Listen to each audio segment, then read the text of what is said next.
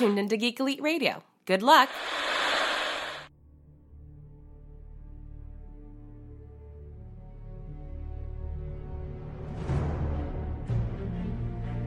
The future comes, and now my watch begins. It shall not end until my death. I shall miss no game, withhold no news, report all rumors. I shall wear no jerseys, and plead allegiance to no side. I shall live and die on my webpage. I am the word in the darkness. I am the watcher of the TV. I am the megaphone that informs the realms of geek. I pledge my hands and name to the Geeks Watch, for the geeks and all the geeks to come.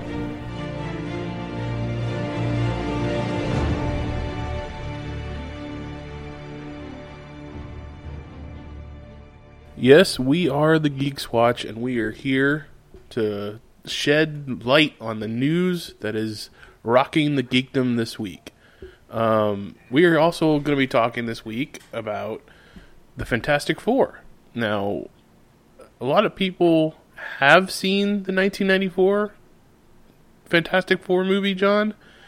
I'm not one of them up until this point, until we watched it this week. And I have to say, it's going to be an interesting talk when we get to it. But we're also going to be talking about the soon-to-come-out Doomed documentary that is about the 1994 Fantastic Four movie. We got to see it early. We were sent a screener, and this shed a lot of light on it for me, too. So I can't wait to get to that. What about yourself? Yeah, I'm a sucker for behind-the-scenes info and documentaries, and this was a treat. It definitely was a treat. But before we get to that, let's go ahead and let's talk some geek news. So what do you have up on the plate today?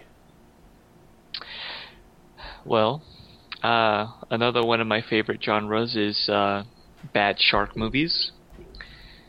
And it looks like Cliff Curtis from Fear the Walking Dead is going to be joining Jason Statham's giant shark movie titled Meg. Now, Meg is short for Megalodon, which is a prehistoric shark. Basically looks just like a normal great white shark you would see today, except it's like 5 times bigger. Basically, it could swallow you whole. And I'm hoping it's one of those action movies where Jason Statham punches it to death. Well, you know, he's a martial artist, so you got to expect a kick in there too. Definitely, maybe dual wield some axes, maybe, and drive a car into it. Yeah, that's, you know, this coming from the actor who says that he would never do a superhero movie, or a comic book movie, I should say, because he says that anybody could be in a comic book movie, even his grandma, and that's like almost an exact quote from his interview. This is from a while back. He said, you know, basically they get a stuntman in there, and the superhero is always wearing a mask, so the actual actor doesn't have to be there to do the fight scenes, and he likes to do his own fight scenes. But yeah, now he's doing a Megalodon movie that's like a Sci-Fi Channel Saturday night movie. I mean, I get that Sharknado movies, you know, are so popular because they're so absurd, but why Jason Statham? I love Jason Statham. I'll watch just about any movie with him in it. I don't know if I'll watch this, though. Yeah, he's probably just suffering from typecasting as, you know, the action guy. And what do you do when you've done, you know, everything from Transporter to the Expendables? It's like, well, and now you got to jump into shark territory, I guess. You know, there are a few movies though that he's done. I mean, look at Snatch. I mean, that's probably that and Lock, Stock, and Two Smoking Barrels are movies that brought him onto the scene. He doesn't do any fighting in those. He can do some comedic roles and some dramatic roles. There's Revolver, I believe is the name of the movie, which is pretty good, and he's not fighting anybody in that. The Bank Job. I think there's like one scene where he beats up a person. The rest is him actually trying to figure out how to pull the bank job off. But like I watched Spy because he was in that. You know, I liked, and that movie is terrible. And I like, his action movies. I look forward to them. Homefront is one of my favorite, which was weird to have like him go up against James Franco. I was like, as soon as I was watching that, I was like, well, James Franco's just gonna get his ass kicked. I mean, but yeah, this is. I mean, I get it. I mean, if you don't want to just be known as the kung fu kick 'em up guy, but play to your strengths. Yeah, I'm still waiting for Crank 3 because I think it's the perfect series to end on a high note trilogy type thing. You know, his comedic action I think would definitely be his strength. But I don't know. I mean, this Meg movie is also based on a book, I believe. It's like a series of books, I think. So it's meant to be treated kind of seriously. You know, it shouldn't be the schlock fest that you'd find on. It's a giant shark. Like, yeah. I mean, how many actual serious movies are there that are about a giant shark? I mean, we were talking about Deep Blue Sea earlier, and that's not a giant shark. It's two intelligent sharks, but still, it's like it was still schlocky. I mean, look, Lake Placid. I mean, that's not a shark; it's a giant alligator. But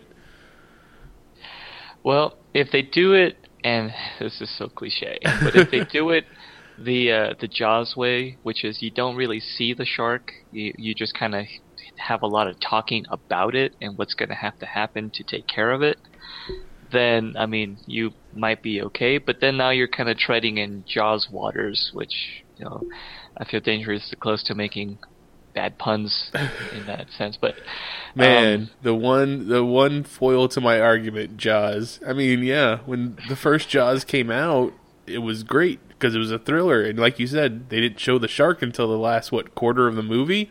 They didn't show Jaws, so it has all this suspense to build up. But then you have, I want to say, 3 sequels to that movie that don't do nearly as well. Oh, they get progressively worse each iteration. Yeah. And I mean, yeah, if you make this movie and you're trying to go for a Jaws feel, then that's all that anybody's going to say. It's going to be like, well, this is just a weak knockoff of Jaws. That is definitely a danger, and not to get too far off topic, but I just had to throw in, since we finally worked Jaws into the conversation. Did you know that for Jaws 4, the novelization implies that the reason why the sharks have a vendetta against that particular family, I forget Roy Schneider's character's name. Isn't it Brody? Brody, yes, the Brodies. The reason why that whole family gets killed off by sharks is because the first shark, when it dies, leaves such a hatred for this particular family that some kind of spirit basically takes over another shark, and it just basically decides to like end the bloodline of the Brodies, which is why by the time you get to Jaws 4, you get the last of the Brody children killed like in the first 5 minutes of the movie, and the only cast member returning is the wife, whatever her name was, and she goes to the Bahamas, and the shark actually follows her from Maine or wherever they are. Yeah. Like Martha's Vineyard or something, all the way down to the Bahamas, just specifically to exact revenge on her because it's being controlled by some kind of ancient spirit. So basically, they took the episode of the Brady Bunch go to Hawaii, and Greg Brady steals the tiki idol, and the spirits follow him around. That's what they decided to go with in the whole Jaws series. Hey, I smell crossover. Now, do you think that by Jason Statham agreeing to do this movie, he's essentially literally jumping the shark. I wouldn't doubt that there's not going to be a scene where he has to jump a boat or something over a shark at the Megalodon at some point. So when that happens, everybody in the theater can be like, just stand up, cheer, and walk right out. Doesn't matter if the movie is over or not. That's the point where you can walk out. Yeah. And you earned your money, you can leave. The funny thing is, like, the director will know that he's putting it in the movie, but like I could see that Jason Statham doesn't know the term jumping the shark, so he wouldn't get it, and then it just kind of would be a big joke, and I could just see the internet exploding with it. Yeah. Now, I should also point out Rainn Wilson is also in this movie. Of course he is. Why wouldn't he be? He's going to be the comic relief for sure. Because, just add Dwight to any action movie and you have gold. He's going to say something like, "Fact, sharks don't sleep," or something. And I hope you just have John Krasinski just show up at some point and be like, what is better, a grizzly bear or a Megalodon? And then deadpans to the camera, yeah. Yeah. This movie's not set for release until March 2nd, 2018. Wow. So do you think a lot of that's going to be post-production, like getting the CGI and probably building the shark puppets or something? I'm guessing so. I'm hoping so. It's one of those where they should really take their time to craft it, because it's probably just going to be a really well-polished trick. All right. Well, that's enough bashing that movie that we have nothing to go on about. So I'll be the first to admit it if I'm wrong and it actually rocks. Oh yeah, I will too. That was awesome. I'll go back to this very podcast and be like, we sat here and bashed it, but guess what? That was one of the best movies I ever saw. But let's move on. I want to talk about Wolverine 3 and all this discussion that's going back and forth between James Mangold, the director of Wolverine 3, and Bryan Singer, the director of the other X-Men movies, plus the producer on Wolverine 3. Now, I guess on the commentary, the audio commentary for X-Men Apocalypse, Bryan Singer goes on to say that Mr. Sinister is going to be the villain in Wolverine 3. After that came out, James Mangold goes on Twitter to be like, who is Mr. Sinister? Sounds kind of corny. Please advise. And from that point on, fans are just confused and don't know, who to go by, because you got the producer saying one thing, the producer and the writer, because Simon Kingbird was also on the commentary, I guess, agreeing with Singer. And actually, one fan, James Mangold actually tweeted to one fan also in a response to this whole thing saying, I hear Mr. Sinister's in my movie, going back to the cutting room floor to look for him. Once again implying that he isn't in his movie. And I don't know. I mean, I don't know what to think, but I know the end of X-Men Apocalypse has the whole Essex Corp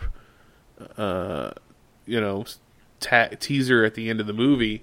So that means that Sinister is supposed to show up in an X-Men movie at some point, whether it be Wolverine or the next X-Men movie. But no one says anything else after that. I mean, how do you feel about this whole thing? Well, I think they're playing it kind of coy. I mean, it's not the first time a filmmaker has denied that someone is playing someone or is going to be in their movie and just flat out lied. However, I could see them going the route of simply just not naming the character Mr. Sinister, but being the same character. Who'd just be like Nathan Essex? Yeah, something like that. Like, I mean, we'll know who he's supposed to be, or at least the comic fans will know, and the comic fans will let the non-fans know who it's supposed to be. Right. But they probably just won't call him Mr. Sinister, because, I mean, if you're trying to make a serious movie, but you have a character named something like that, I mean, yeah, even Magneto's original name was like Eric Magnus, wasn't it? One of his names is Eric Lencher, Eric Magnus. He has a few names. And it was like, how coincidental that his last name happened to sound like what his power is as well, Like, and that's just a throwback to how comics used to be written. Exactly. They weren't really given the greatest respect. Right. Well, attention. That's what I remember I tweeted once is like, people, when you're naming your kids, please take into account that you're not forming a new villain, because it seems like that's what happens, Victor Freeze becomes Mr. Freeze. Stuff like that, but Edward Nygma's first initial and last name just happens to be Enigma thing. Riddler kind of thing. Yeah, I get you. I also think it's interesting because it's heavily rumored, nothing's been confirmed yet, that the Wolverine 3 is going to be based off of Old Man Logan. At least I don't believe anything's confirmed yet. I know they've showed photos of Hugh Jackman looking like Old Man Logan from the comic book, and in that particular comic book, I don't know if you've ever gotten around to reading that or not. In the very end, you find out the villain is not the very end. Basically, when you get to the kind of the end of the journey with him and Hawkeye, it's the Red Skull is kind of a big reveal that he's the big baddie that's in charge of the whole country.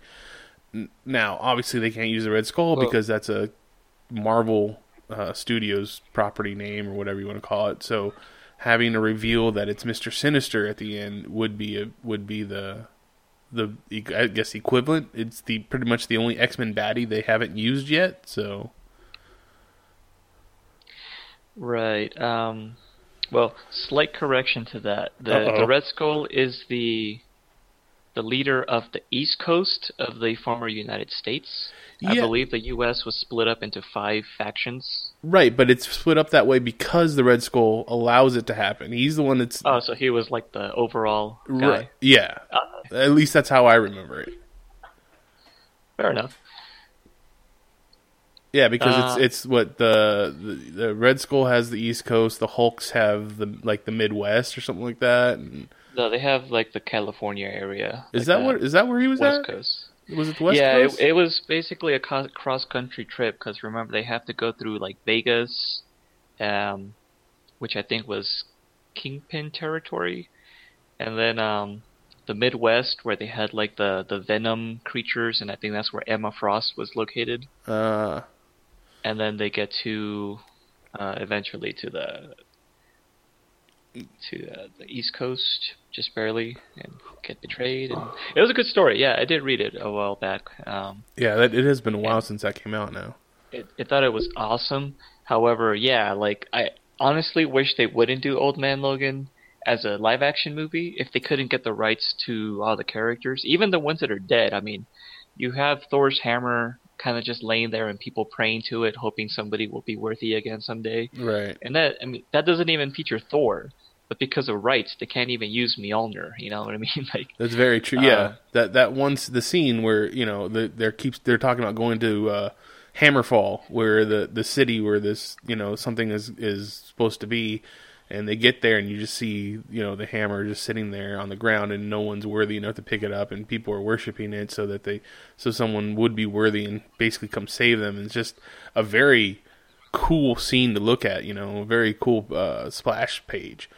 And you're right, it's unfortunate that you wouldn't be able to do that. So I would rather them do a Marvel animated movie where they can still do these, they did Wolverine and the Hulk in a movie.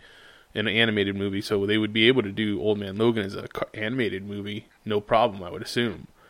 Yeah, and make it rated R so you could have it be just as gruesome as the story is, and don't pull any punches, And the word I keep hearing is that Professor X is supposed to be in it as well. Right. And part of the thing, unless it's going to be some kind of flashback or some kind of spiritual vision that he has during a hallucination, Wolverine is essentially one of the last few X-Men left alive. He's just that old that... and it's literally... but it's also literally because he killed all the mutants. He killed all the X-Men. Which, you know, Yeah. that's the one thing in that storyline that I always found weird, because of all the mutants, the mutant enemies that they have in the X-Men mythos that can control your mind or make you see things that are not there.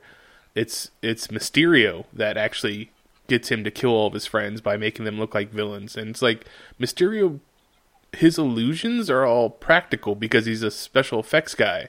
So it's just like it's literally smoke and mirrors. You would think Wolverine's other senses, like his sense of smell, would be able to tell him that something wasn't right. Like you could have a Mesmero or the Purple Man. You know, these kind of people confuse the Hulk, or I mean Wolverine, but no, they went with Mysterio or Mark Millar. Or Mark Miller actually is the one who wrote it. So he went with Mysterio, which I always thought was weird. It was like, this is your time to shine, Mysterio. Show him what you got. Yeah, no, I mean, I like, and I know that, I do remember us having a conversation about the whole Old Man Logan before, because you came up with a great thing of how that I never even put two and two together, but the fact that in the very end of it he fights the Hulks, and it's kind of parallel, because that's his first enemy when he was created, was the Hulk. He was created in the Hulk comic book to fight the Hulk. Oh right, yeah. So it would be his first and his last. You know, I also have I'm very weary of the whole Old Man Logan part of this movie, because I think it's going to be a lot like X-Men Origins Wolverine, where you thought you were going to be getting Origin, the comic book, but really that's only the very beginning of the movie, and after that it has nothing to do with that comic book anymore. So More Weapon X. Yeah, so like that's why I was just I kind of feel like that's just going to be like it might just be a little clip in the movie that, you know, maybe even Xavier shows him, like, this is a possibility, Logan, or whatever you want to call him at that point, James. Oh man, wouldn't it be awesome if it was like the ending of the Twilight series, where the whole big thing was all just like in their heads? Wait, the Twilight series ends that way? Yeah, I guess the whole thing is culminating to like a huge battle between like good vampires and bad vampires, and like the werewolves join the good vampires and stuff, and like so like the two heads of the vampire clans, I guess, kind of meet up in the middle of the battlefield, and like so this is how it's gonna go, and then the battle starts, and it's like this big action sequence, like the earth splits apart, you know, super powered vampire fighting is going on, there's all kinds of deaths, major characters get killed, and then it cuts to, yeah, so that could happen if we fight, so we probably shouldn't. And you're like, what the hell? That's so funny, because, like, you know, that's kind of like a no-no in television movies now, because of what was the show, Dallas, that did that for a whole season. After the season was over, the next season they came back, and it was like, oh, that whole last season was just a dream. So like no one does that anymore, basically because of that show. And it's just like, yeah, you know, that's the easy way out, and you don't ever want to do that. And Twilight used that as their big culmination, like the ending of their shit. Basically, yeah. It was, all right, folks, that will be this could have happened. That will be the last time we'll ever bring Twilight up on this podcast. I'm ashamed I even did it, but yeah, I just had to point out the example there. I mean, I won't shame anybody that is into Twilight and they geek out about it, because that's what the whole point of the podcast and Geek Elite Radio Network is that you can geek out about anything you want. I'm just saying, I'm never going to talk about Twilight ever again. Yeah, okay, John. Yeah, I got nowhere else to go with that now. What's your next story? One of my favorite childhood stories, A Wrinkle in Time, has cast its lead role. And this isn't the first time A Wrinkle in Time's been adapted. But this will hopefully be a good version, because the last one was like a made-for-TV movie that was kind of subpar. The actress Storm Reed is going to be playing. What was her name? I can't remember her name now. The actress's name? Meg. Yeah, Meg Murray, the main character, kind of a dorky, nerdy girl, is being played by Storm Reed, who was previously in 12 Years a Slave. Sounds like the kid of Reed Richards and Sue Storm. Yeah. I thought that was. I thought when you said that, I thought that was the fictional character's name. I didn't know Storm Reed was the actress's name. Yeah, it was.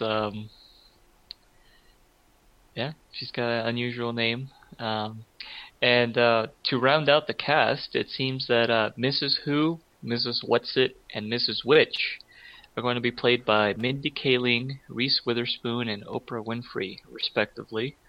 Not that at this point that makes any sense. Now, those characters in the books are supposed to be like three elderly women, and they're referred to as witches by one of the characters because, you know, when you're an old eccentric lady, you kind of get called stuff like that, or crazy Catwoman, whatever. So are they supposed to be like the Weir sisters from like Macbeth? Not exactly. They're essentially. Well, the story is very metaphysical. That's one of the things I liked about it, is that even though it was a kid's story, it had some pretty big concepts in it. And essentially, those three female characters are supposed to be what we would have considered to be angels in more prehistoric times. It turns out they're aliens, I suppose. But they're benevolent, and the whole point of the story is that there's like a huge looming evil in the universe, and there's, anywhere there's life, there's always the champions who fight against the darkness, and they actually make references to people like Buddha and Jesus and Einstein as the kind of people that through history, are given the task to fight back against that darkness in whatever way it presents itself, which is a really interesting concept. Like I said, as a kid, this blew my mind. There's the closest I could compare it to a movie, and even this kind of falls short because it's just a small part of it, is like The Fifth Element. Mm-hmm. How there's that concentrated ball of evil in the universe that wants to destroy all life. That's essentially what's happening here. Except that instead of trying to destroy all life, it just wants to have control over it. So, yeah, like you go to one planet. There's a lot of planetary travel, by the way. This was the first time I remember hearing the term Tesseract. As a matter of fact, this was the first time I ever saw the explanation of string theory that is essentially the same one that you see in, Event Horizon and Interstellar. Interesting. Where you have like the 2 points in space and you bring them together. Right. I have to say, I mean, being as much into sci-fi as I am, I've never actually read Wrinkle in Time, so I will be interested in seeing this movie when it comes out, and hopefully it's done well. I mean, it looks like it's being made by Disney, who, it can go either way with Disney sometimes. Yeah, Disney's live action can skew quite dramatically.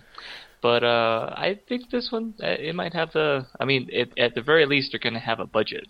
I believe the last one was more like a made-for-TV movie. Right. And, that's one thing about Disney live-action movies. I mean, Disney proper, because, you have Star Wars and the Marvel Studios and stuff like that, and those are going to make money. But, like, when you have John Carter and The Lone Ranger, they put a whole bunch of money into those movies, and essentially they flopped. But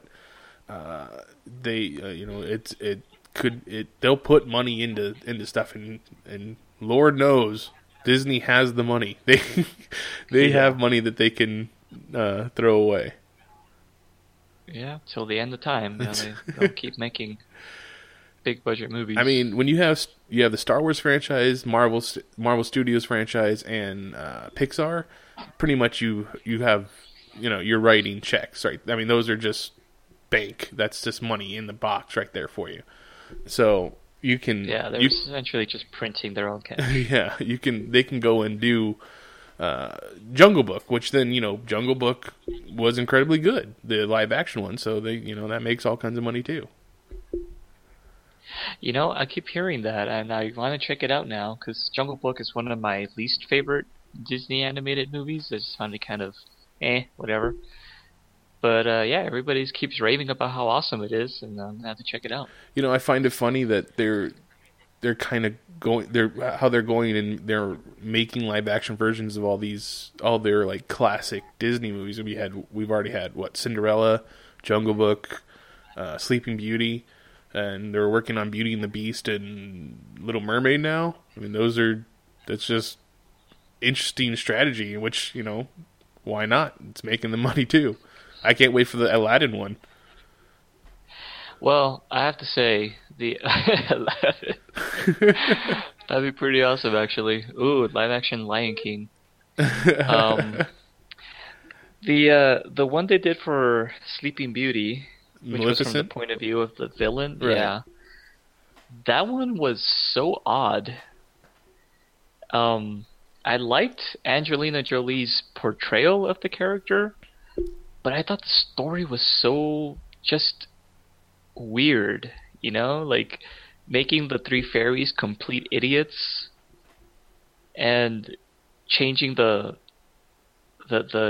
message of true love's kiss being from the prince to her, and making it so that the whole time she was actually in love with Aurora.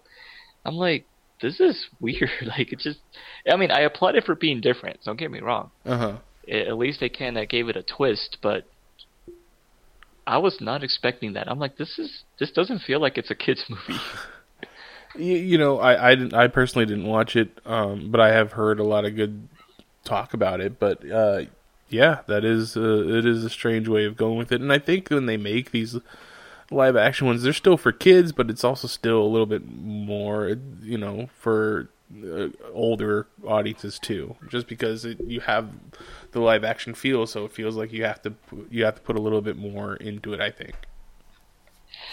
I don't know, man. It was definitely very dark and creepy. Like, I felt bad for Charlton Copley, because he's in it, right, as a pretty big character, and he plays such a scumbag of a character in this movie, and I'm like, this was not at all the way that they did this in the original. Like, he plays the king, right? He plays basically Aurora's dad. Aurora's dad, right? And and I was just kind of floored by. Well, I mean, I think that's the whole point, is when you're trying to make Maleficent the anti-hero, I guess, of the movie. I don't know how else to put it. Sympathetic villain. Maybe? Yeah, sympathetic villain. You have to have someone that's a scumbag that is on the other side, and thus the king got the shaft. But that's one thing I think I love about Charlton Copley, is that he's such a versatile actor. He can play a part where you really hate him and he's a scumbag. Well, oh yeah, he's awesome. Yeah, he's a great character actor. Just, I don't know. I think it was just the writing. It was all over the place. Like, they didn't really know. The tone was just, it goes from extremely goofy to holy crap, that's dark. Hardly any space in between. Fair enough. Just something I want to mention real quick before we get on to our last story and then our subject. But I had tweeted earlier last week or this week and said that I would love to see Jake Gyllenhaal in a Moon Knight movie, and I really thought that Antoine Fuqua, who's going to be he's done a lot of movies, and soon his Magnificent Seven will be in theaters, should direct it. And someone on Twitter just, I guess, saw my tweet and sent me a fan-made teaser trailer for Moon Knight that he created using Jake Gyllenhaal's footage from other things, and the trailer itself is just incredible. Like, he goes through all the different personalities of Moon Knight, that Mark Spector character, and just really the whole storyline behind Moon Knight, and using footage from like Nightcrawler and Southpaw, and I forget what the name of the movie with Jake Gyllenhaal, where he has a twin that he kind of goes crazy about, but it's a really great movie, or great fan trailer. So anybody that hasn't watched it can go to our Facebook and check it out there. So this person created this based on your recommendation of Jake Gyllenhaal? No, I wouldn't say that they did it because I said Jake Gyllenhaal, but they had already done it. So apparently other people out there really want Jake Gyllenhaal to play Moon Knight as much as I do. And he just happened to see that I had tweeted that, so then he sent me the YouTube link to his fan-made trailer. Well, because if that's the case, I need to tweet Alexandra Daddario would make an excellent Power Girl. And see what someone... I think that might be a little bit more difficult because there's not too many... I don't think there's any footage of her being blonde. Not that really makes a difference anymore, especially in the DC universe, but... yeah. Yeah, well, that's what CGI is for, I guess. Photoshop. You know what? I'll take a Photoshop picture. Just paste her face on, like, the comic book character. and you got it. Fair enough. I think the last story I wanted to talk about was, I know that you wanted to talk about it too, was Stan Lee. Fox buys the movie rights to his life, and which I think is incredibly funny that Fox is the one that ends up buying it, but the funny thing is that they want to make it into a 70s like action comedy flick. Like they want to make his it literally it says that it's think about Kingsman and Roger Moore era James Bond movies. That's what they want this movie to be like, and it's just like, what? The creator of just about every Marvel character you love is going to have a action comedy film about his life. Like the only thing that I could think this is going to be like is, did you ever watch Confessions of a Dangerous Mind? The Chuck... Sam Rockwell movie. Yeah, Sam Rockwell, about the guy who created the Gong Show and the Newlywed Game and the Dating Game, and yeah, it's a great movie. Yeah, I love that movie. Chuck Barris, thank you. Yeah, he it was written, or I don't know if it was written, but it was directed by George Clooney, and I watch that movie just at least once a year. I go back to it because I think it's such a great movie. But I don't know. I think it's an interesting idea for Stan Lee. I know the guy did fight in World War II and got put in charge of Timely Comics at a very young age, or at least worked for Timely Comics at a very young age, and then goes on to be the managing editor for Marvel eventually. But yeah,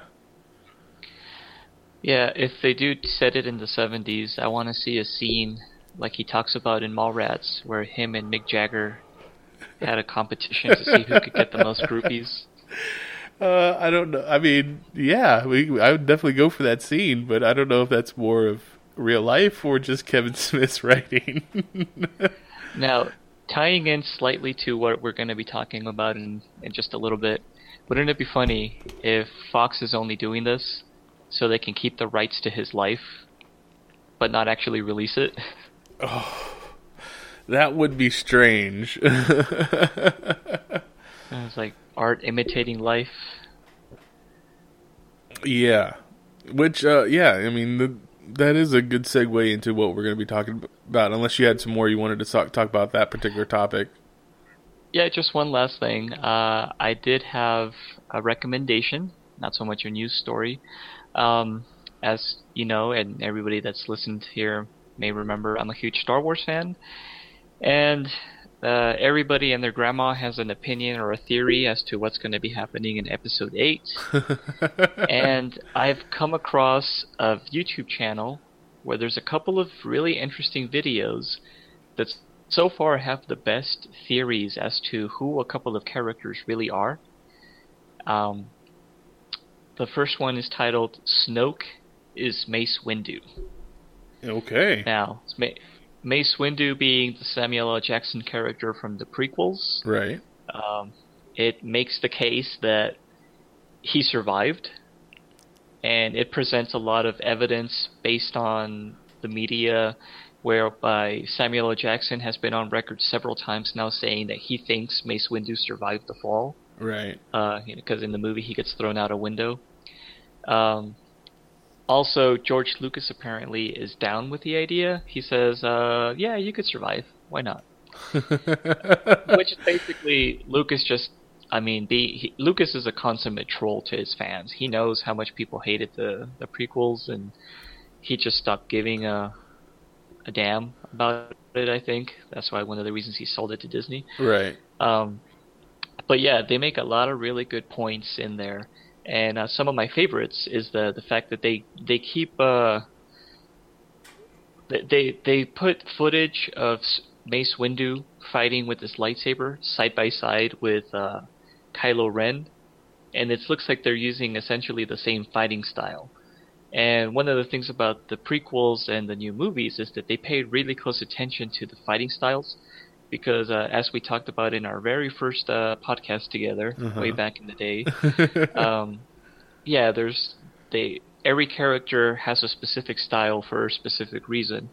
And in this case, Mace Windu used to have one that was essentially a reflection of his character, who is someone who straddles the line between light side and dark. So they make the case that, being betrayed by the Jedi and being almost beaten by a Sith makes him realize, oh, the Jedi are not stronger. It is the dark side. So he just goes full on dark side and trains Kylo Ren. And the other video makes the case that Rey is Palpatine's granddaughter, or at the very least a blood relative of Palpatine, the Emperor. Okay. And again, also makes the case by showing her fighting style being very aggressive and very similar to the way that Palpatine fights in Episode 3, Revenge of the Sith. Let's just say that's like the only one that you actually see the Emperor fight in, right? Episode 3. Does he fight in Episode 6? No, he does not. He just uses Force Lightning at that point. Right. But he does have a couple of... he has 2, maybe 3 fights, depending on how you look at it. And in each one, he does this really interesting, like, aggressive plunging stabbing motion with the lightsaber. Mm-hmm. Which he's the only character in all of the movies so far that has ever done it, except for Rey in Episode 7. And as we talked earlier, you were like, well, nope, it could be seen that Snoke taught Kylo Ren how to fight, but nobody taught Rey, really. She just kind of learned how to defend herself, with the staff. Right.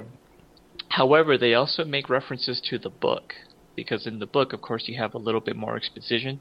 So the novelization of the movie, of The Force Awakens? Right, exactly. And it makes a reference to her hearing a voice in her head that is basically telling her to do it, to kill Kylo while he's on the ground. And it kind of echoes the scene in Revenge of the Sith when Palpatine is telling Anakin to kill Dooku.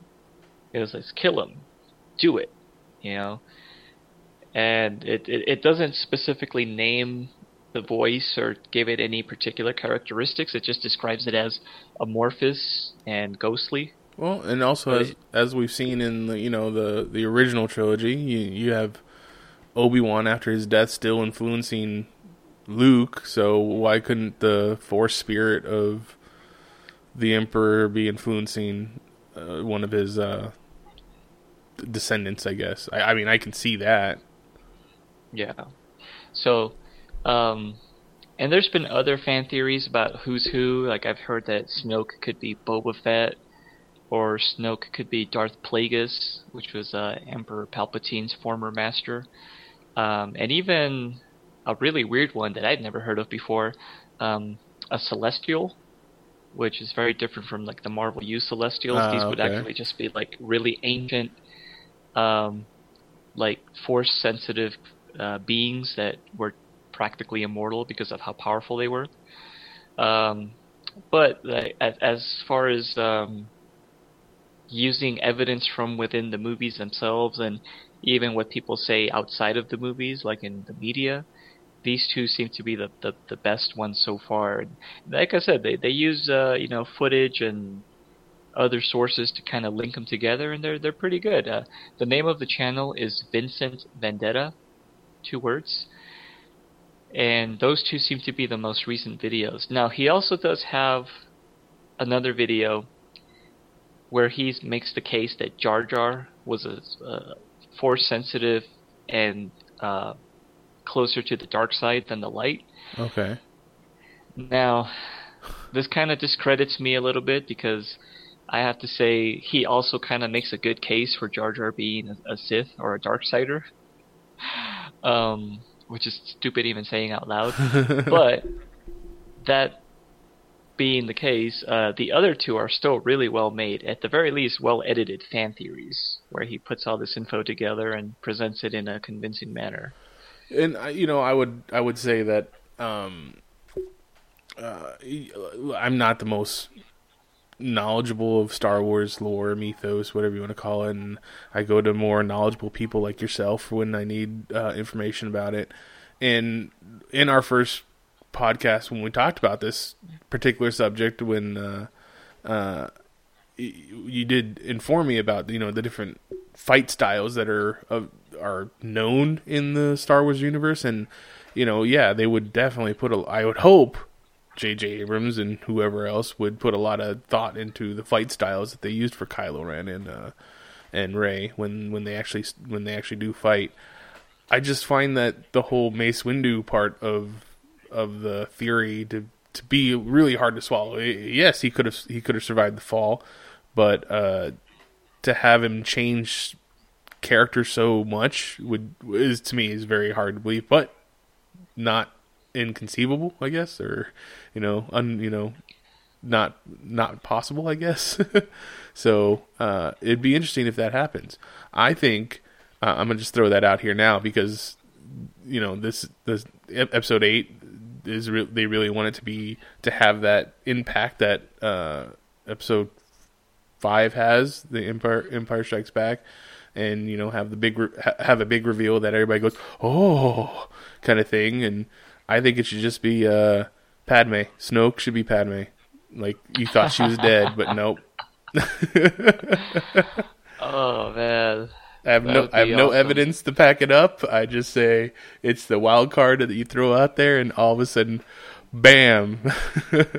Natalie, the hologram disintegrates. Natalie Portman's sitting right there. She's all disfigured and all robot up, just like Darth Vader was. You know what? I can see it now, Luke. I am your mother. Yep, exactly. Oh, snap. All right, I got to write this guy. He's like, we got a new fan theory for you. Make it happen. So, there you go. Thanks for that. Yeah, everybody check out Vincent Vendetta. Is that what you said it was? Yes. Yeah, check that out on YouTube. Check out his theories, because theories are the great thing. That's the whole part of geeking out. You figure out, you find the evidence to put with your theory, and share it with the rest of the world, and see who snaps it up, who goes along with it. Who's gullible? All right, so that brings us to our movie of the week, our MCU that could have been. We are talking about the 1994 Fantastic Four movie. I admitted earlier that I had never watched this movie before watching it for this, and this actually was kind of the reason. This movie was kind of the reason we decided to do this whole series of the MCU that could have been.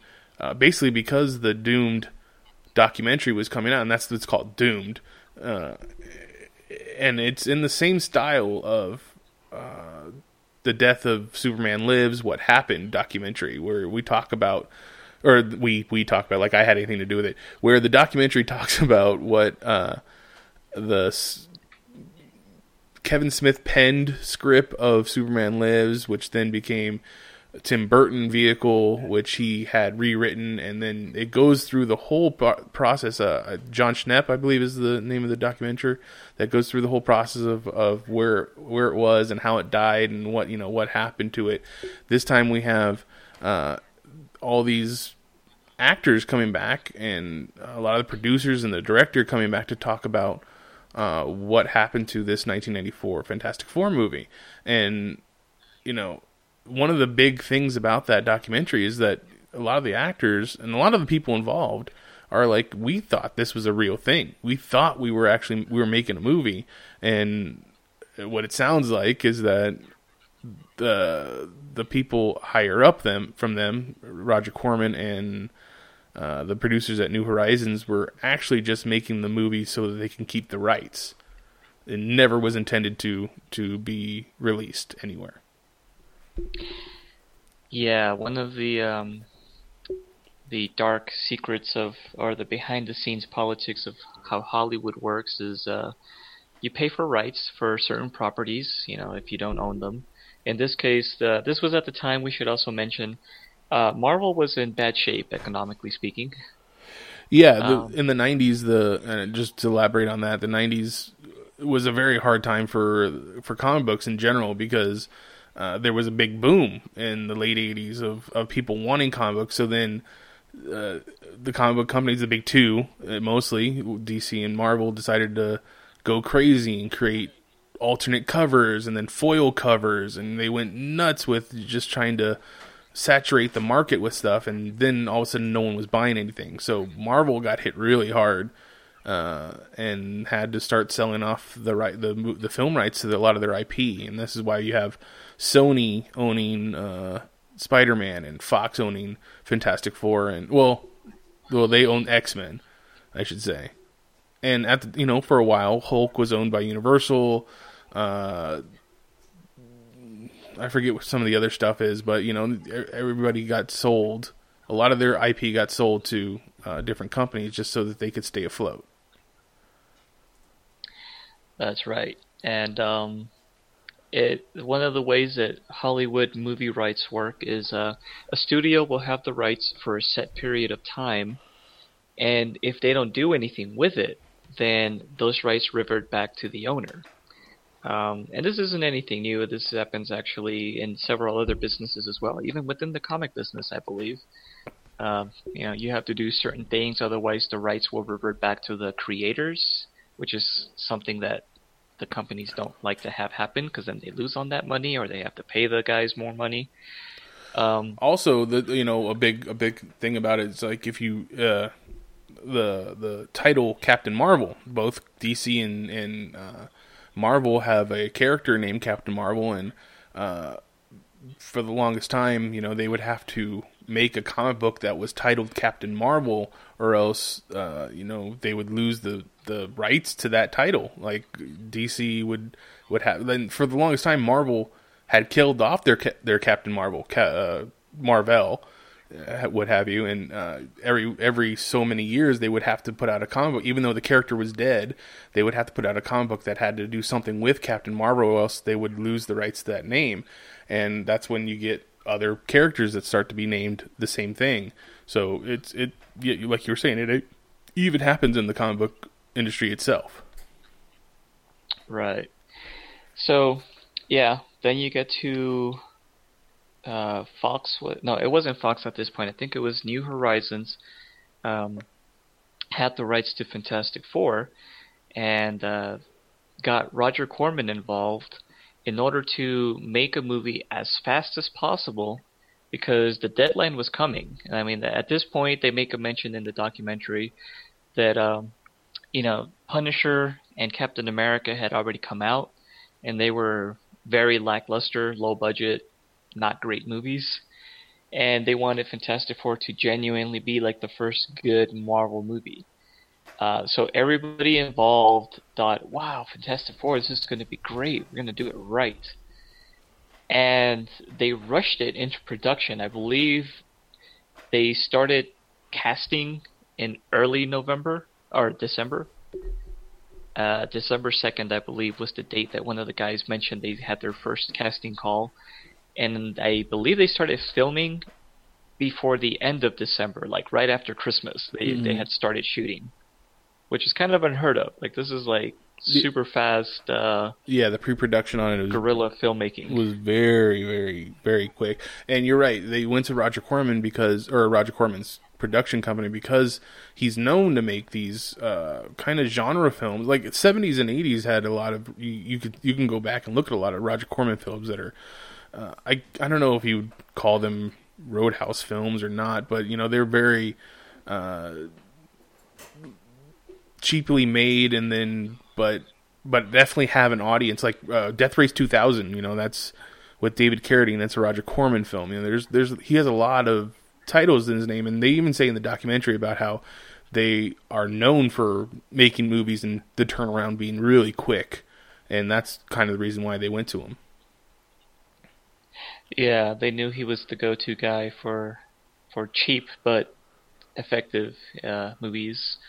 I guess he just he knew how to stretch his dollar, and this was a movie where they really needed to do that because they didn't have a lot of money. They basically spent what I believe they said just a couple of $1 million to extend the rights by pretending to shoot a movie. Essentially, like, it was just one huge con, and nobody involved actually knew what was happening. They all put their everything into making it work, stretching their dollar.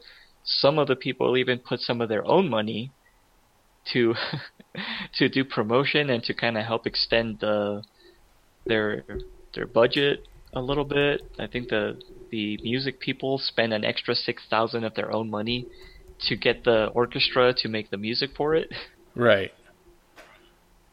And I was like, wow, these are people that believed in what they were doing, and it kind of shows. I believe that when talking about the actual movie itself, it feels like it has a heart. Like, the people doing it cared. They were aware it was kind of campy, kind of cheesy, but they were in on it.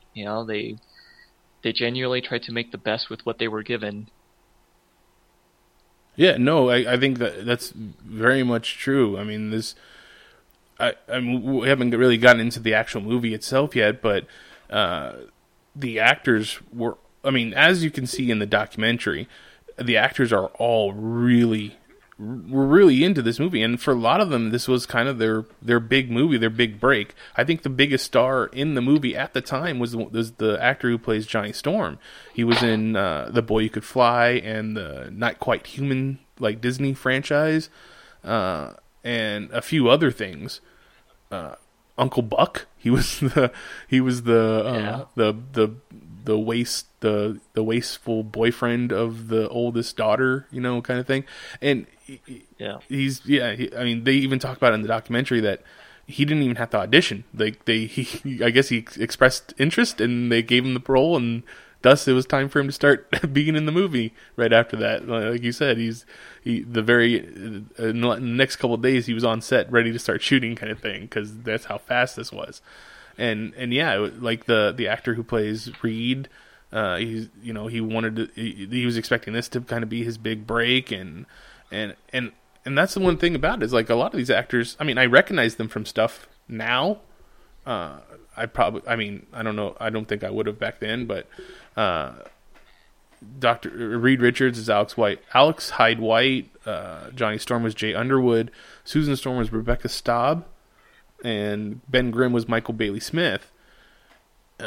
So that was, they're all very much into what they're doing, and that I just wanted to say is that this movie, yeah, it looks cheesy, but that's kind of the fact that they didn't have a lot of money to spend, and they didn't have a lot of time to do anything. But for the most part, it's the most almost comic book accurate Fantastic Four that could have been on the screen. Like, it's not bad. If you were to, I feel that if you were to take that particular script and give it today's budget, maybe punch it up a little bit for the dialogue to be better, and a couple of concepts to be changed. But if you were to do it almost exactly the same, but with better special effects, that would be a great movie. As is, in its current state of where they kind of abandoned it, and it only looks partially finished in most parts. Mm-hmm. It still works as like a really, really good made-for-TV movie or like a pilot for a TV series. Mm-hmm. I was like, they really made it look, as good as they could. The cinematography is decent. Some of the special effects are definitely very direct-to-video inspired, but well, I think one of the things about the special effects is that so much of it is practical. Like there's some parts where you see Reed's stretchiness is cheesy looking, but hell, we just had a 2015 Fantastic Four movie where the stretchiness still looks cheesy. There's not much you can do about how that looks. But there are other scenes where they do it practically with camera like movement and some type of weird prosthetics that it doesn't look that bad. I mean, I don't think.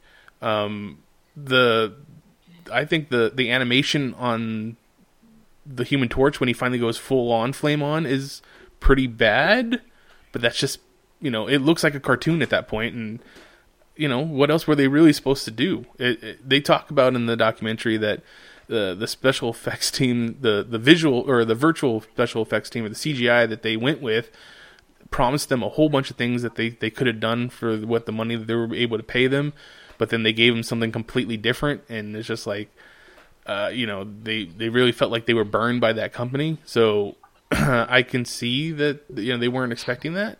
And that's unfortunate, but I really think that that whole movie works a lot better than probably the last two Fantastic Four movies that we've had.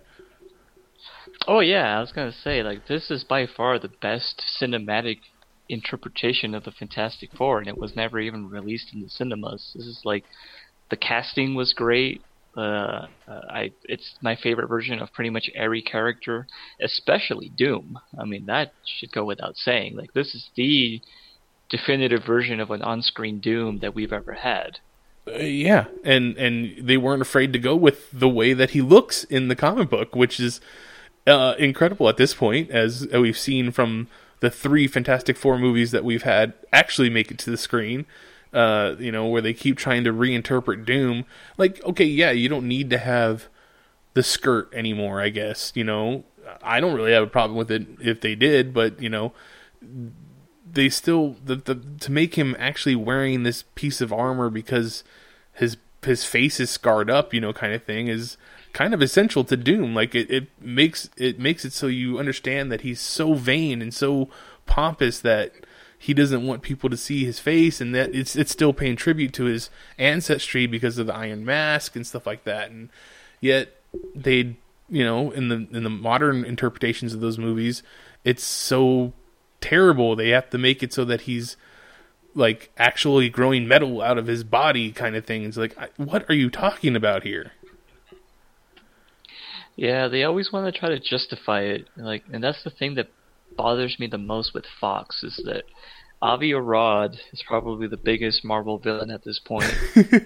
Which is funny because he was the producer for a lot of these 90s or these early MCU movies.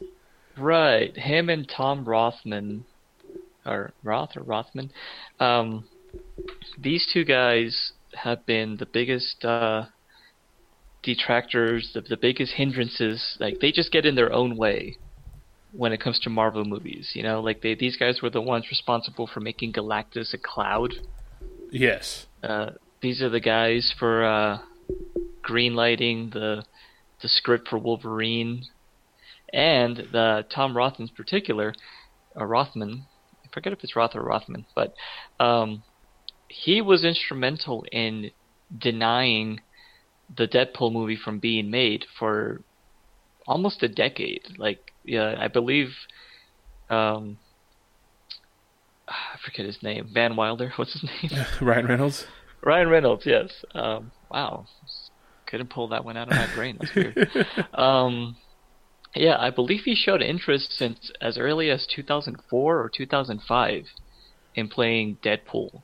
Yeah, and one of the, and just sorry to interrupt you, but it was during Blade Trinity, someone on the set there like gave him a Deadpool comic book and said, you'd be perfect for this if they ever made a movie version of him, because of his performance in Blade Trinity, which I personally like that movie. I know a lot of people don't, but since then he's been a big vocal person about wanting to be Deadpool and putting it on screen, and obviously we finally got it. And it's the best Fox comic book movie we've had so far.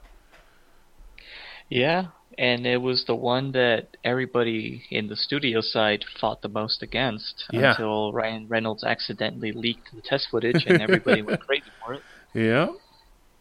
So you do believe it was Ryan Reynolds that did it? I think it was him. I mean, it makes sense. There's, he'd be probably the biggest one to gain from it for it coming out. But yeah, I do find it's funny that there's a lot of, and which also happens in this movie, because there's a big mystery of how this particular movie got onto the internet. No one really knows or wants to admit how this movie got on the internet, because that happens in the documentary. I know we're going off topic from what you were already talking about, but in the documentary, there's the only people that are supposedly supposed to have a copy of this movie are New Horizons producers, and yet it still made it on the internet. Yeah, I was gonna say, one day it just started popping up in comic book conventions, and now I have to say I've been aware of this movie since, I want to say, 1995. Okay. I remember, back in the days where we would take weekly trips to the video store for the weekend and rent a couple movies. I remember there was this one really bad movie that we rented. It had something to do with the Amazon, I think. It was just weird. I'm like, oh, this is not what I thought it was going to be at all. But there was a trailer for the Fantastic Four on it. And I was like, oh, wow, Fantastic Four. I know these guys. They're the comic book people. And, I mean, it looked like a finished trailer. The coming soon, and it ends with the Thing saying it's clobbering time, and the Thing looks like the Thing, and, the puppet head moves, pretty well. And I'm like, cool. And I remember going back to the video store and looking for it and asking, and they didn't know what I was talking about. And it's just kind of one of those things where it's maybe it just hasn't come out yet or something. And it wasn't until several years later when I started going to Comic-Con that I started seeing it there. And that's when I found out it was never officially released. It was, it just became one of those underground bootleg things, kind of like the Star Wars Christmas special. Right. You're not supposed to be able to see it anymore, but you can if you know where to look. And, but you're right. Up until this week, I had not actually seen the movie yet. I'd seen a lot of stuff about it. I've seen reviews from other people online. But this was my first chance to actually sit down and watch it as a movie, followed closely by the documentary. And it was just such a weird experience. This is almost 20 years, actually a little over 20 years since this was made, and I finally see it. That's funny is that I do remember. I mean, I'm the same way. I only remember hearing reviews or people talking about it and stuff like that. And I remember hearing about them making the movie, and then it wasn't until a few years later that I remember a friend of mine asking me, would they ever make a Fantastic Four movie, because he thought that would be the best comic book movie that they could possibly make. And I was like, you know what? I believe they're making it, and this was in, I want to say 97 when I was talking to this friend about it. So they had already made this movie, but I obviously hadn't got to see it because no one did. But I was like, yeah, that would be great, and all that kind of and that kind of stuff. But yeah, I mean the fact that it in 94, 95, 96, whenever it made it onto what that version of the internet was at that time, pre-Google, and it still made it to people so that they could put it onto a DVD and then and get it, try and sell it for copies at conventions and stuff, even though they shouldn't have, because it's not their movie to sell. It is still amazing, and the fact that it had some type of following enough for whoever to be able to sell it at those conventions is incredible. Wait, so did we just break the law by watching this movie?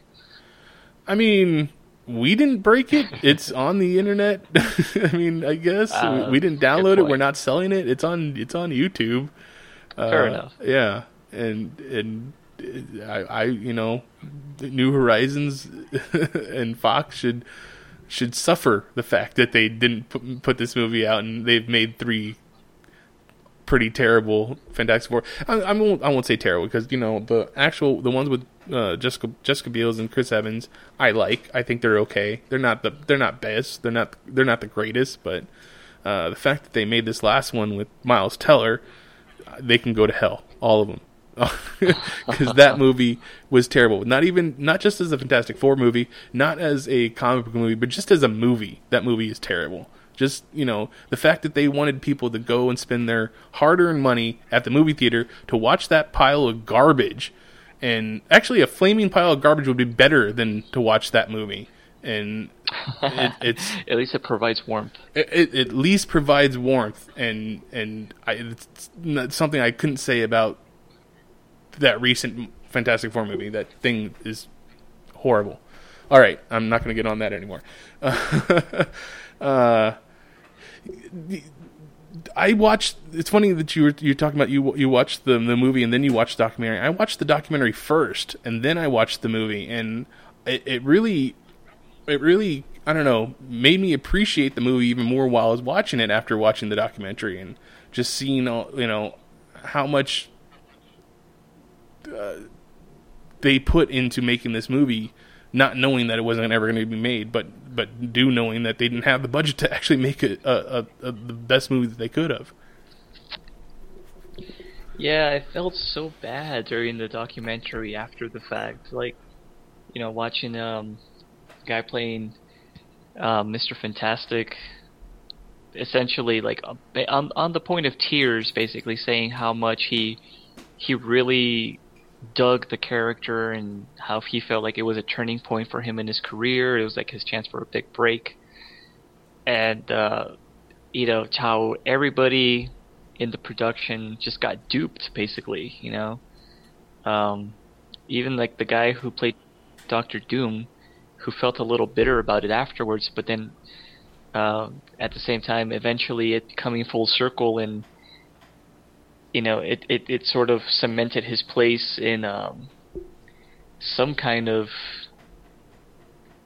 like geek milestone, I suppose, like where he's the first Doctor Doom, and more people know him as that, even though it never got released, than for a lot of his other work, which he has a lot of good work too. Like he's been in Mad Men. Mm-hmm. And I remembered him from there, but I didn't realize that was him. And like his own son, like became fascinated with Doctor Doom at like a really early age. Yeah, and cosplays as Doom as well now. Yeah, that when he tells that story, it really got to me. It's like, yeah, his son, I guess being able to see the movie, like really got into the fact that his father was Doctor Doom, and goes off of that version of the character. And one of the biggest gripes that he has with the movie is that he was told that he was going to be able to go and do the ADR, the looping for all the lines that he did when he's wearing the Doom mask. And in the movie, you can see him. He's still trying to act through it. He's got the mask on, and he's using his hands like so maniacally as a tyrant to try and convey his lines better. And a lot of his lines do get muffled because he's wearing a mask, and the whole point is that he does the lines while in the mask, but he's supposed to be able to go back afterwards and redo them so that it's more clear as to what the words that he's saying. But they never got to do that. And a good example of that is to look at The Dark Knight Rises. They filmed the movie with Tom Hardy talking through his mask originally, and it just comes out way too muffled. And they eventually went back and redid the ADR, the looping, so that you could understand what it is that he's saying. And that's the performance that we have now, or the one that you see in the version of the movie is Tom Hardy being able to be heard. But in this movie, you don't see that. They never got around to doing the looping for Doctor Doom, so he's still the performance that he gave on screen is the one that he gave on the day. Yeah, and I like the fact that he stole his offering. Like, if anybody is willing to, like, he'd still do the ADR for it now. Yeah. Just to make it sound better. It was like, I feel like the movie's not finished yet, and I would definitely do it if anybody's willing to, make that happen. And one of the other guys even says, too, I feel like this documentary is partially a backdoor to try to convince somebody, if they still have the original negative, to release it so that they can finish it and do it right. And you know what? I would be okay with that. I think that would be amazing if they were able to do that.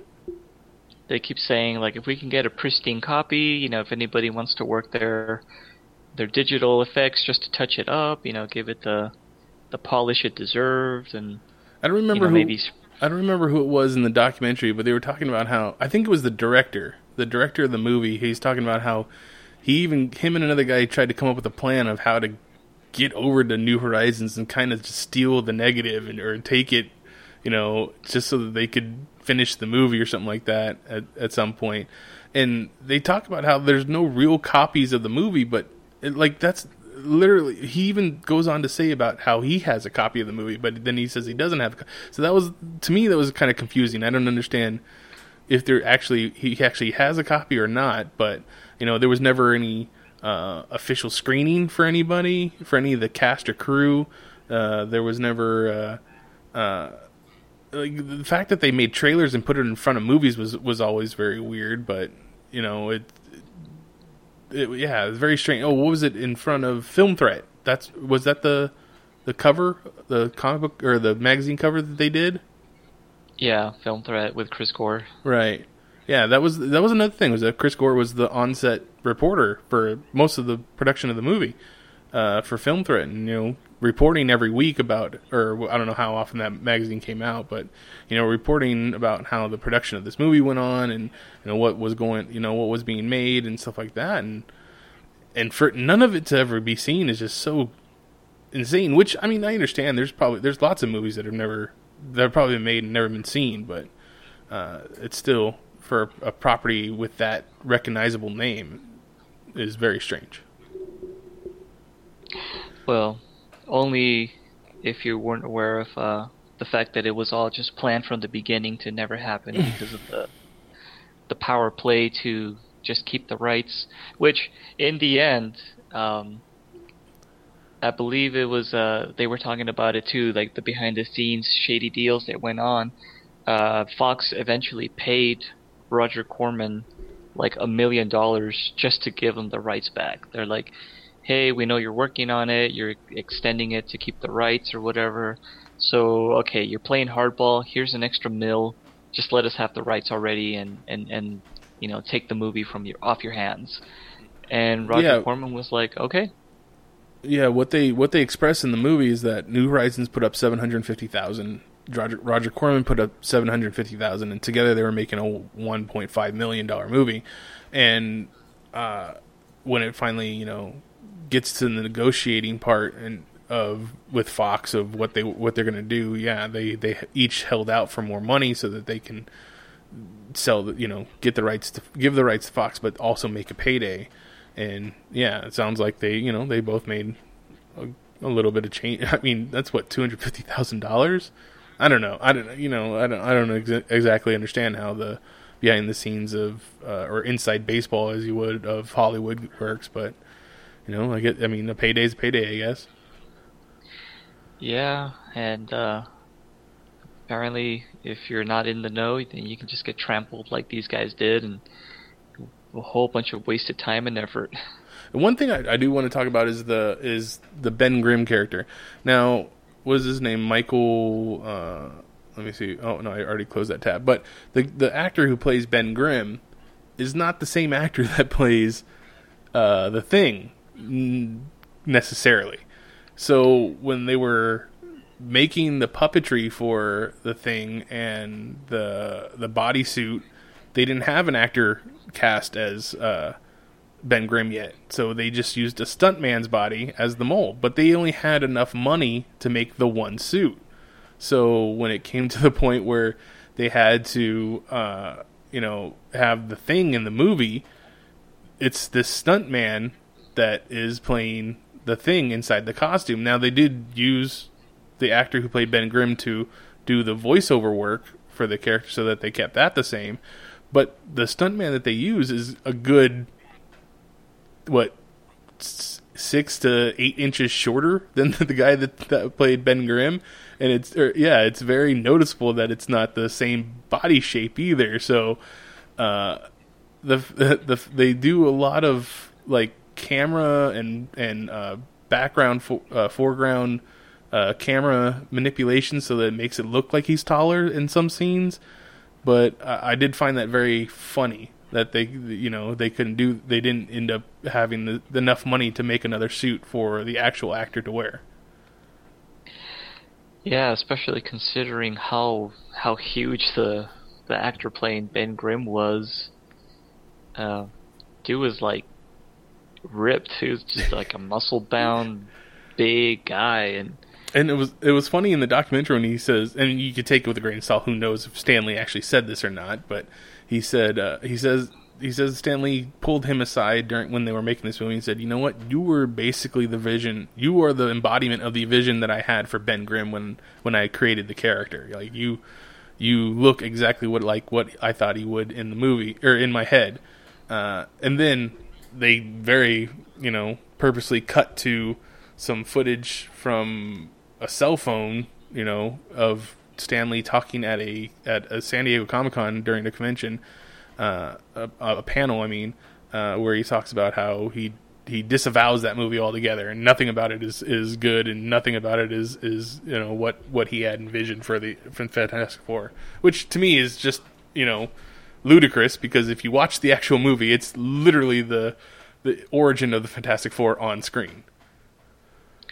Yeah, just the budget being what it is, it's still very much Fantastic Four. You can't confuse it for anything else. Yeah, the only thing, one of the things that's changed, and which I find very strange, is that they didn't, even though they had the rights to the Fantastic Four IP, they don't necessarily have the rights to the Mole Man. So they had to change it to the Jeweler.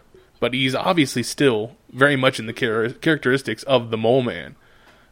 So why? I don't think I've ever seen the Mole Man in anything else other than Fantastic Four comic books. So I don't understand how they could possibly say that he's not part of the Fantastic Four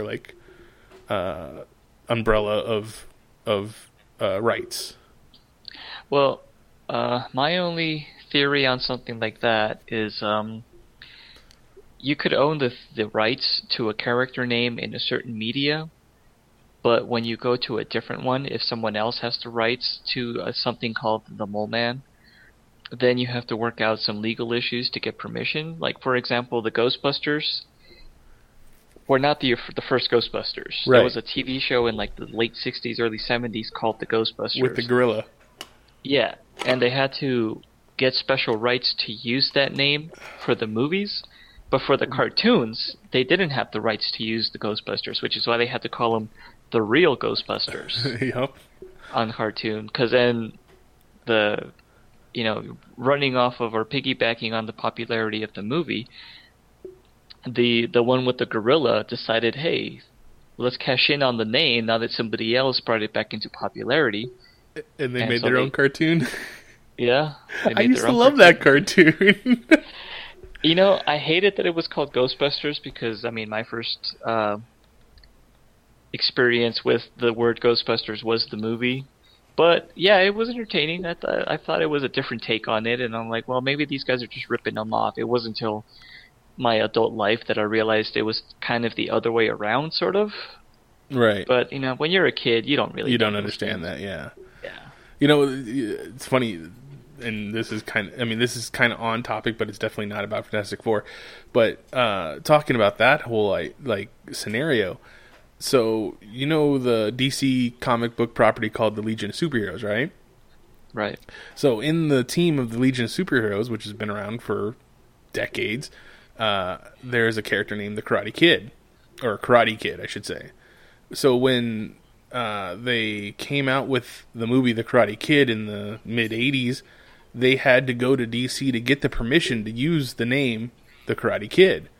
And if you're watching The Karate Kid, you'll see that very prominent thing in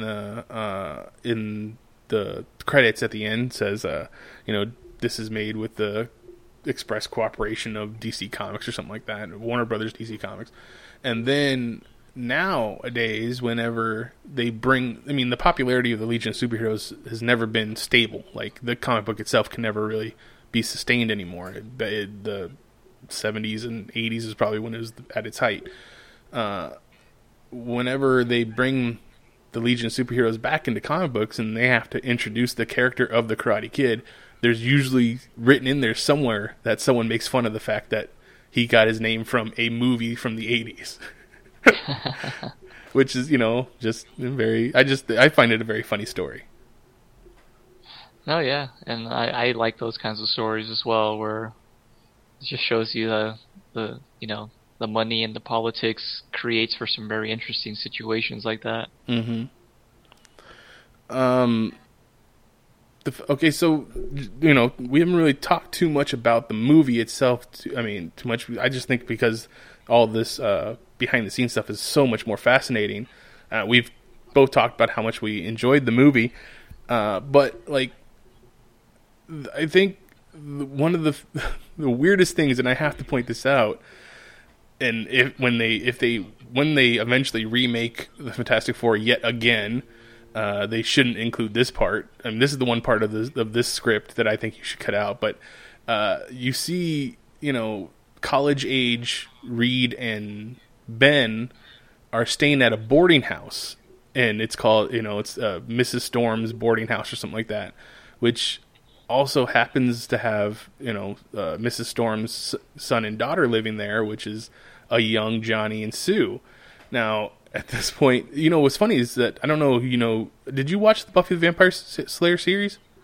Yes, I did. Okay, so you know who Mercedes McNabb is. She played, what was it, Charity, something like that on that series? The blonde girl? She was the one who played young Sue Storm.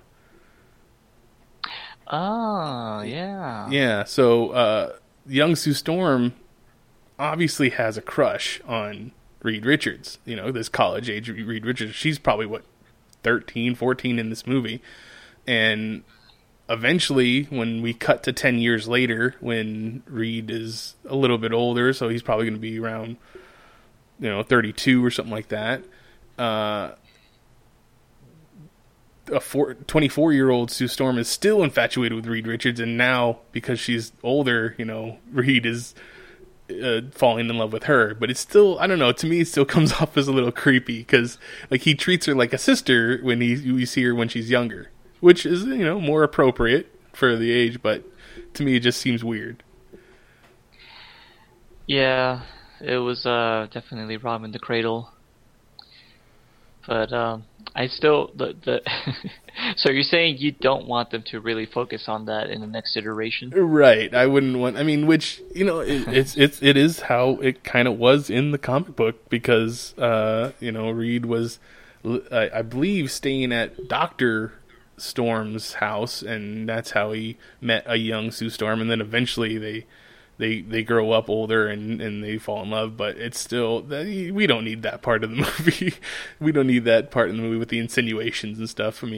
Old Golden Age comic books already have enough with their controversy and having young teen sidekicks and stuff, that we don't need to bring that up for people.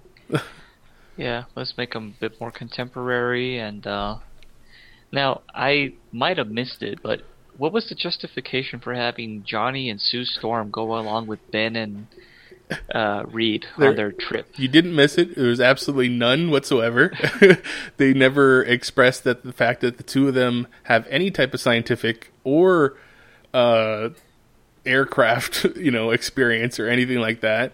They Ben literally says, "Let's take these two along," because they know, they've been around us for a very long time, and they know things about our experiment you're trying to do.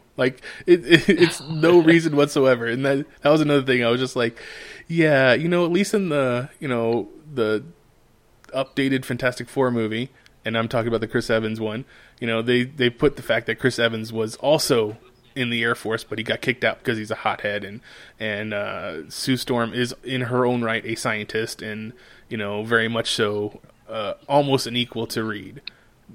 So, you know, that, yeah, in this version of the movie, of the story, which also goes again with the comic book, so I can't fault them too much, but they have absolutely no right or reason to be on this spacecraft in the middle of outer space. And the fact that their mom just like readily is like, yeah, let them go, because Ben Grimm walks up to the door and it says, "Hey, Mrs. Storm, can Johnny and Sue go with us into outer space?" And she's like, "Yes, that'd be incredible." It's like, no, it is very dangerous to go into outer space. You know, at this point, you've already seen, and it's a very bit much a national tragedy, but you know, you've seen the Challenger explode on its way. After its launch, you know, it's a very dangerous thing for this to happen, and yet she's so excited about it. Like, even though they've had no formal training whatsoever. Okay, well, now I don't feel so confused that there was no explanation, because I guess that just... All right, that I mean, and it's something to be said that it does fall in line with the original comics, which means that, you know, it does make the case that sometimes the original comics were really just not meant to be taken too seriously. Oh, exactly. And this is these stories were created by a man who's admittedly said he has no scientific knowledge whatsoever. Stan Lee has said, "I have no idea what a gamma ray is. I have no idea how irradiating a spider would make it so that a boy has spider powers." But, you know, that was the sign of the times, you know. You know, science fiction was all about using science words, but not knowing anything about science. Right. Yeah. However, I do have to say this: the fact that they kept it in this movie or this particular script does so much more, which is the bigger part of the Fantastic Four story, of more than anything else, to adding to the fact that these four people that necessarily have no blood relation other than Johnny and Sue are close knit family. That they are a close knit group. You know, the other three movies that have been made for the big screen really fail in that part of trying to show the fact that they're a family union, especially the 2015 movie. Like, literally, in that version of the movie, they all hate each other. Like, even Sue and Johnny hate each other. There's no love whatsoever, but yet by the end of the movie, you're supposed to believe that, oh, they pulled it together because they're a family. Like, that's the same thing that happens in fucking Suicide Squad.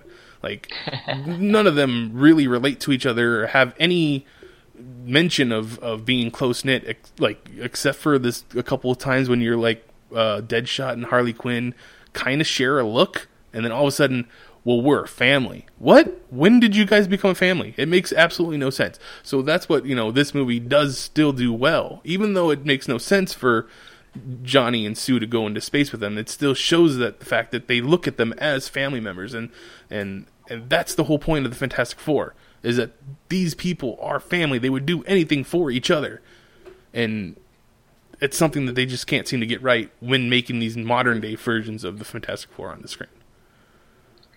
Well, it's been said that there has been one really excellent version of the Fantastic Four, and that was called The Incredibles. This is very true. That was the best version of the Fantastic Four. I have to say, though, another one that kind of reminds me of the Fantastic Four, I don't know if you remember it, it was a cartoon from the 80s called The Bionic Six. No, I don't know that one at all. Yeah, that was also about a what was it? It was a family of 6. I believe that most of the kids were adopted, and they were all given implants and, like, augmentation a la, like, Inspector Gadget, but more seriously, so they weren't doing silly things like stretching and helicopter out of their heads or anything, but it was still... You have to check it out, just for the intro video of the theme song alone. I mean, it's in that same time period when cartoons like Mask and G.I. Joe and Dino Saucers, I mean, all of those things were going on. So this one kind of got lost in the mix.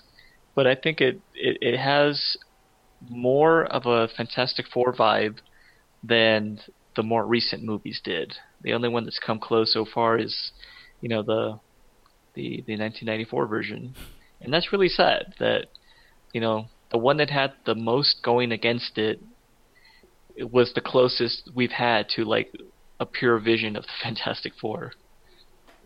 Fair enough. Yeah, I'll have to at least try and find some clips of the Bionic Six to see what that's like. But yeah, I feel like there's lots of attempts to try and capitalize on the Fantastic Four storyline. Which is funny because Kate Mara played Sue Storm in this latest version of Fantastic Four. She was also in a movie called Zoom with Tim Allen, where they recruit these four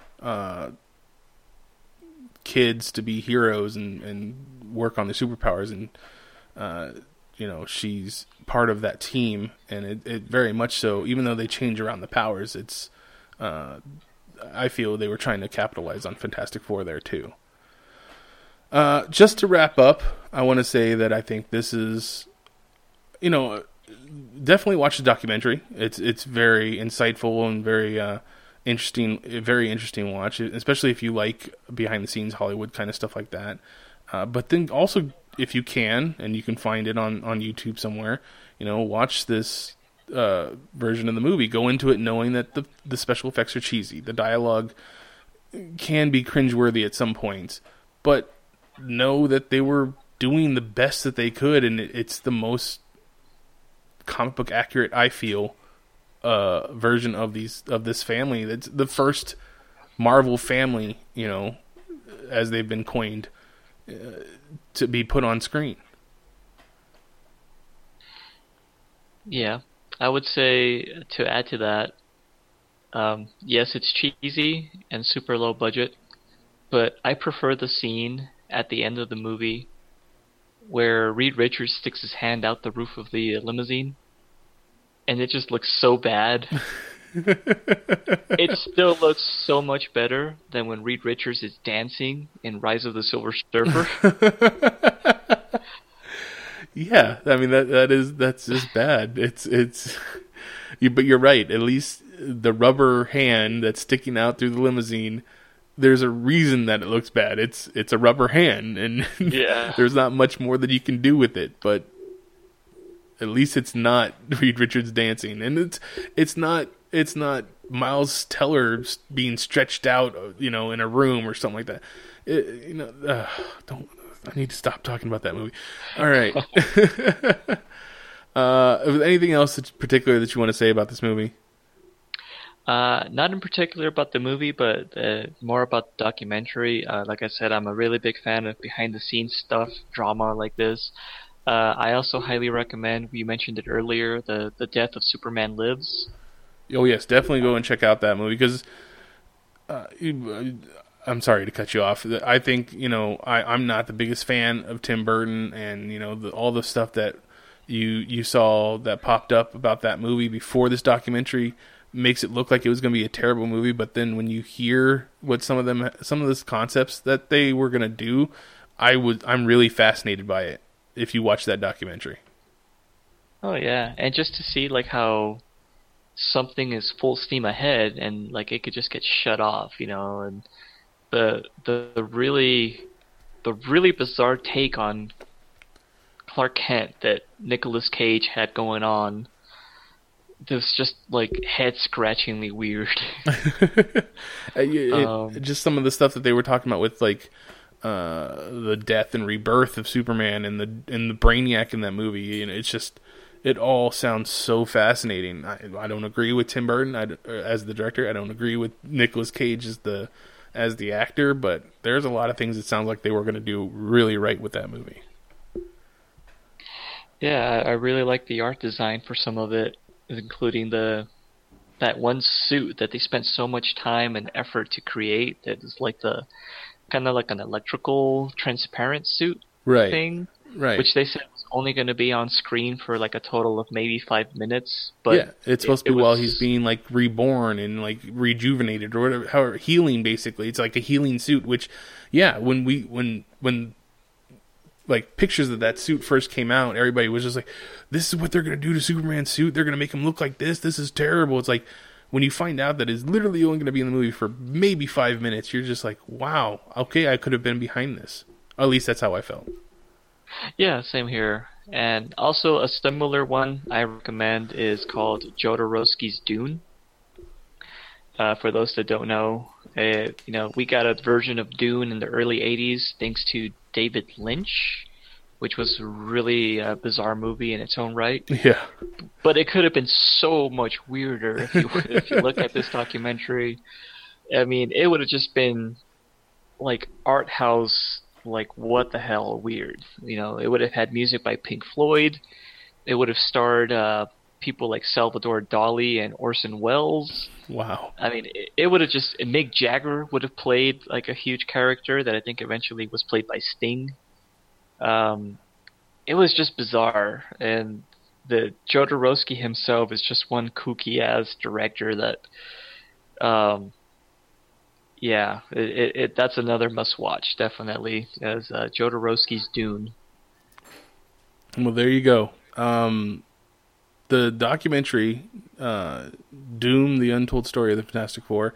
You can go to the website dunethemovie.com and find out more information. I believe it's supposed to come out in October sometime in more wide release. I don't know how it's going to be available. It'd probably be straight to DVD, something like that. But go to that website and find out more. They have a store. They have you can support the projects, things like that. Other than that, I can't talk enough good about both the documentary and the movie, and I will say that's all I have for this week about that. However, I would also like to bring up the fact that one of our own Geek Elite Radio Network members is making a movie, a short film, and I think that if you give it a chance, you should go to its Indiegogo page. The movie's called Chained.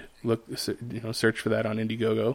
And if you can, support the project. And Richard Owen, who's the writer and director, or the co-writer and director, would greatly appreciate it. So if you go to the Indiegogo page or our Facebook page, which has a link to it, you can support and share and get the word out about this indie film that one of our very own creators is making. So, with all that being said, if you want to get a hold of me or talk to me about this subject or any of the subjects that we've talked about today, you can find me on Twitter at agent_of_the_bat. You can find John on Twitter as... I'm at Magic Bollocks. And you can also get the rest of Geek Elite Radio on at Geek Elite Radio on Twitter. But then also come back to our Facebook page and talk to us, Geek Elite Radio on Facebook, where most of our conversation happens, and the community is rife there with other opinions and theories of all the things that we geek out about. And then go to our website, geekeliteradio.com, for archived episodes of this podcast and other podcasts on the Geek Elite Radio Network. But until then, this has been the Geeks Watch on the Geek Elite Radio Network, saying always remember to geek out. Geek out. We now return you to your regularly scheduled program.